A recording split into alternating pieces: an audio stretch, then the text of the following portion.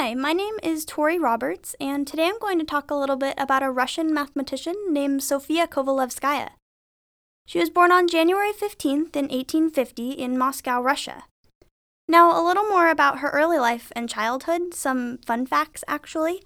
Her nursery wallpaper as a young girl was made from her father's old lecture notes about differential and integral analysis, and because of this, she was introduced at a very young age to the various symbols of math and calculus, and she took an immediate interest.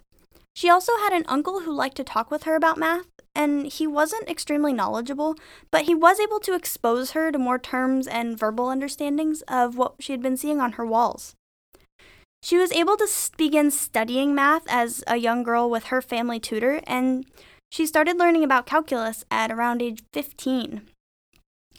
Initially, her father was very involved in her studies and very supportive of her learning all of the math that she was interested in, but he wasn't interested in helping her pursue math into her adult life, and she ran into some problems when she was of age to begin studying at university because the Russian universities were closed to women at this time. Her solution was to study abroad. However, she needed written permission from either her father or a husband to leave the country. So, in 1868, she married paleontologist Vladimir Kovalevsky in order to leave Russia to study. The two of them traveled together to Austria and then to Germany, where in 1869 she landed near the University of Heidelberg, but she was unable to study officially with the university because of her gender, so she had to arrange with teachers to audit the classes that she wanted to take. A year later, in 1870, the two of them moved to Berlin, but again, she couldn't study officially with the University of Berlin, so she sought out Professor Karl Weierstrass for help with pursuing her mathematical passions. At first, he didn't take her seriously, but she presented some of her work, and he began realizing her potential. After working with him for a few years, in 1874, she was able to produce 3 papers, which she presented to the University of Göttingen as her doctoral dissertation. She was able to graduate with summa cum laude and became the very first woman in modern Europe to earn a doctorate's degree in math. These 3 papers that she presented to the university included one about Saturn's rings, one about elliptic integrals, and another one about partial differential equations, which became her most influential and contributed greatly to future theories on partial differential equations. It also contained the Cauchy-Kovalevskaya theorem, which is still studied and used today.